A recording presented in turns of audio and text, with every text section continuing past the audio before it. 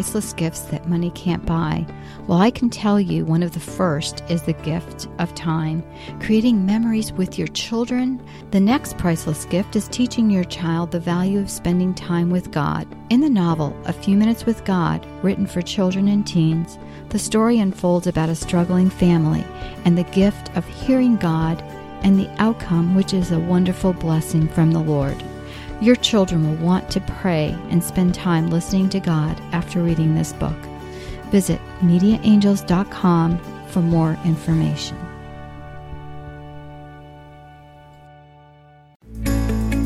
This podcast is a production of the Ultimate Christian Podcast Network.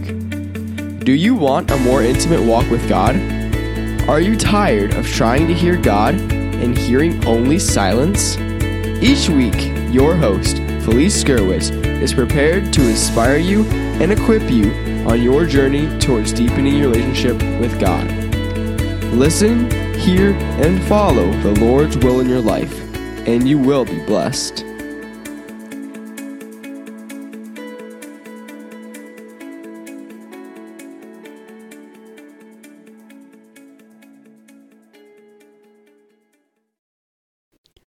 Where can you satisfy your hunger? That is, hunger for God. There is only one place, and that is in Him. In this podcast, we will discuss ways to combat that emptiness that we feel from time to time. Hey everyone, thanks so much for joining me. My name is Felice Gerwitz, and I am the host of today's podcast. You can find the show notes at afewminuteswithgodpodcast.com, Hunger for God, episode 273. And I want to thank Media Angels, the sponsor of this episode. You can find more information on the website mediaangels.com and check out the character planners for families.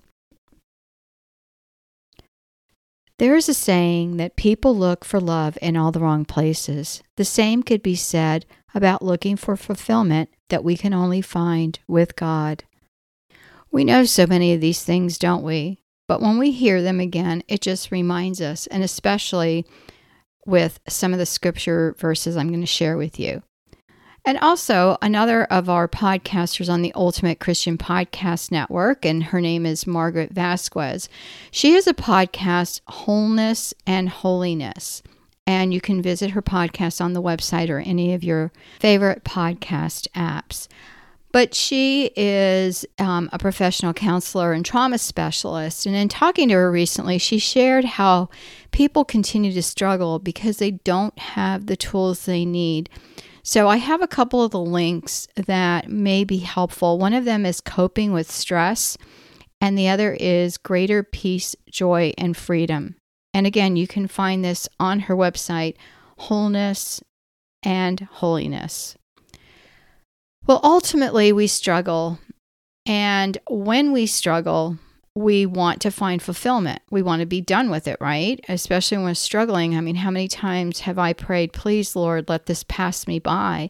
We never know what's coming up next, but in the midst of our struggling, or, in any time that we're upset, we just want it to be over with. And a lot of times when we're not satisfied, it's because we have a hunger for God. And obviously this hunger is not being filled. It's not being filled with what we need to fill it with. Today I was praying to God to let me have more time, or give me more time with you. And I've been listening to a series on the Bible, and what pops up on my phone, and that is Giving Time to God. That was the name of that episode. So sometimes the Lord shows us in these little ways that He is listening to our prayer.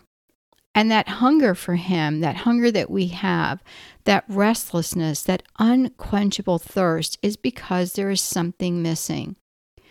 When I was a little girl, I memorized the questions to the Baltimore Catechism. And the first question was, who made the world? And we'd all answer, God made the world. And it went on to establish that God was the creator of heaven and earth and all of the things, and that man was a creature composed of body and soul and made in the image and likeness of God. But the fourth question asked, why did God make you? And the answer is, God made me to know, love, and serve Him. And when we know, love, and serve Him, we are fulfilled. But when we know, love, and serve the wrong things, we find we are not fulfilled. A hunger for God is a desire for what is good and holy.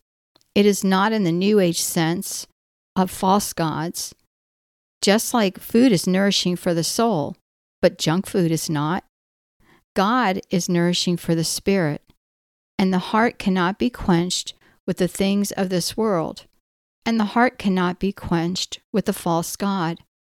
We read in Jeremiah 2 verses 11 through 13, "Has a nation changed its gods even though they are no gods? But my people have changed their glory for something that does not profit.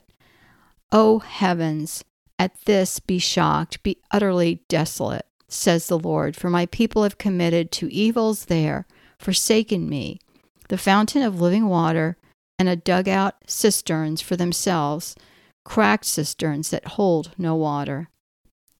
In the imagery of this verse, we see the warning of God, and this morning it was pointed out to me as I was listening to more of the Bible in a year, is that God kept pointing the people of Israel toward Himself, and they kept turning their backs on the one true God. And when they did that, they had spiritual hunger. In fact, many of the quote-unquote good kings from the tribes of Israel worshiped the one true God, but they refused to take down the idols and the worship in what was called the high places. And they were allowing people to burn incense to these false gods. And that's part of the problem. You know, we mix the good with the bad. Psalm 81:10 states, "I am the Lord your God who brought you up out of the land of Egypt. Open your mouth wide, and I will fill it." Furthermore, we read in Matthew 5 verse 6, "Blessed are those who hunger and thirst for righteousness, for they shall be satisfied." And in John 6:33 through 35, "For the bread of God is that which comes down from heaven and gives life to the world." Then they said to him, "Lord, always give us this bread." And Jesus said to them, "I am the bread of life. He who comes to me will not hunger, and he who believes in me will never thirst." And friends, this is the only way that we can fulfill our hunger for God. Unless we totally rely on Him, unless we totally ask Him for forgiveness, unless we pray, "Your will be done in my life," we will continue to go hungry, and we will continue to remain unsatisfied. Recently, I changed my prayer petitions. Instead of praying specifically for something, which I've asked for repeatedly, I've been praying, "Your will be done, God." In this way, I'm releasing my prayers to Him, and with it goes stress and anxiety that I didn't even realize I had. I've shared this with you in previous episodes many times, that when we pray, "Thy will be done," we know it is within His will. And many times when we pray and we feel like God has not answered my prayers, it could be, maybe, that we're praying, "My will be done." And the Lord knows better. And so I remembered this and started praying in this new way. And that doesn't mean I expect God to answer my prayer the way I initially asked it, although that would be nice. But I can rest assured that whatever happens, it is in God's will. In a world where we can't trust the things we see, because how do we know it's not been manipulated or photoshopped or some other wonders of photography that's misled us? We can't seem to trust words because many times those are skewed to fit a specific agenda, or now everything is, AI with the artificial intelligence. We can't rely or trust our government or other entities.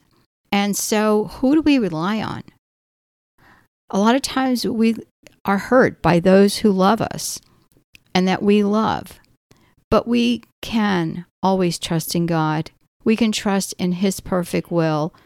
We can trust that when we are hungry for that spiritual infilling, we can rely upon God.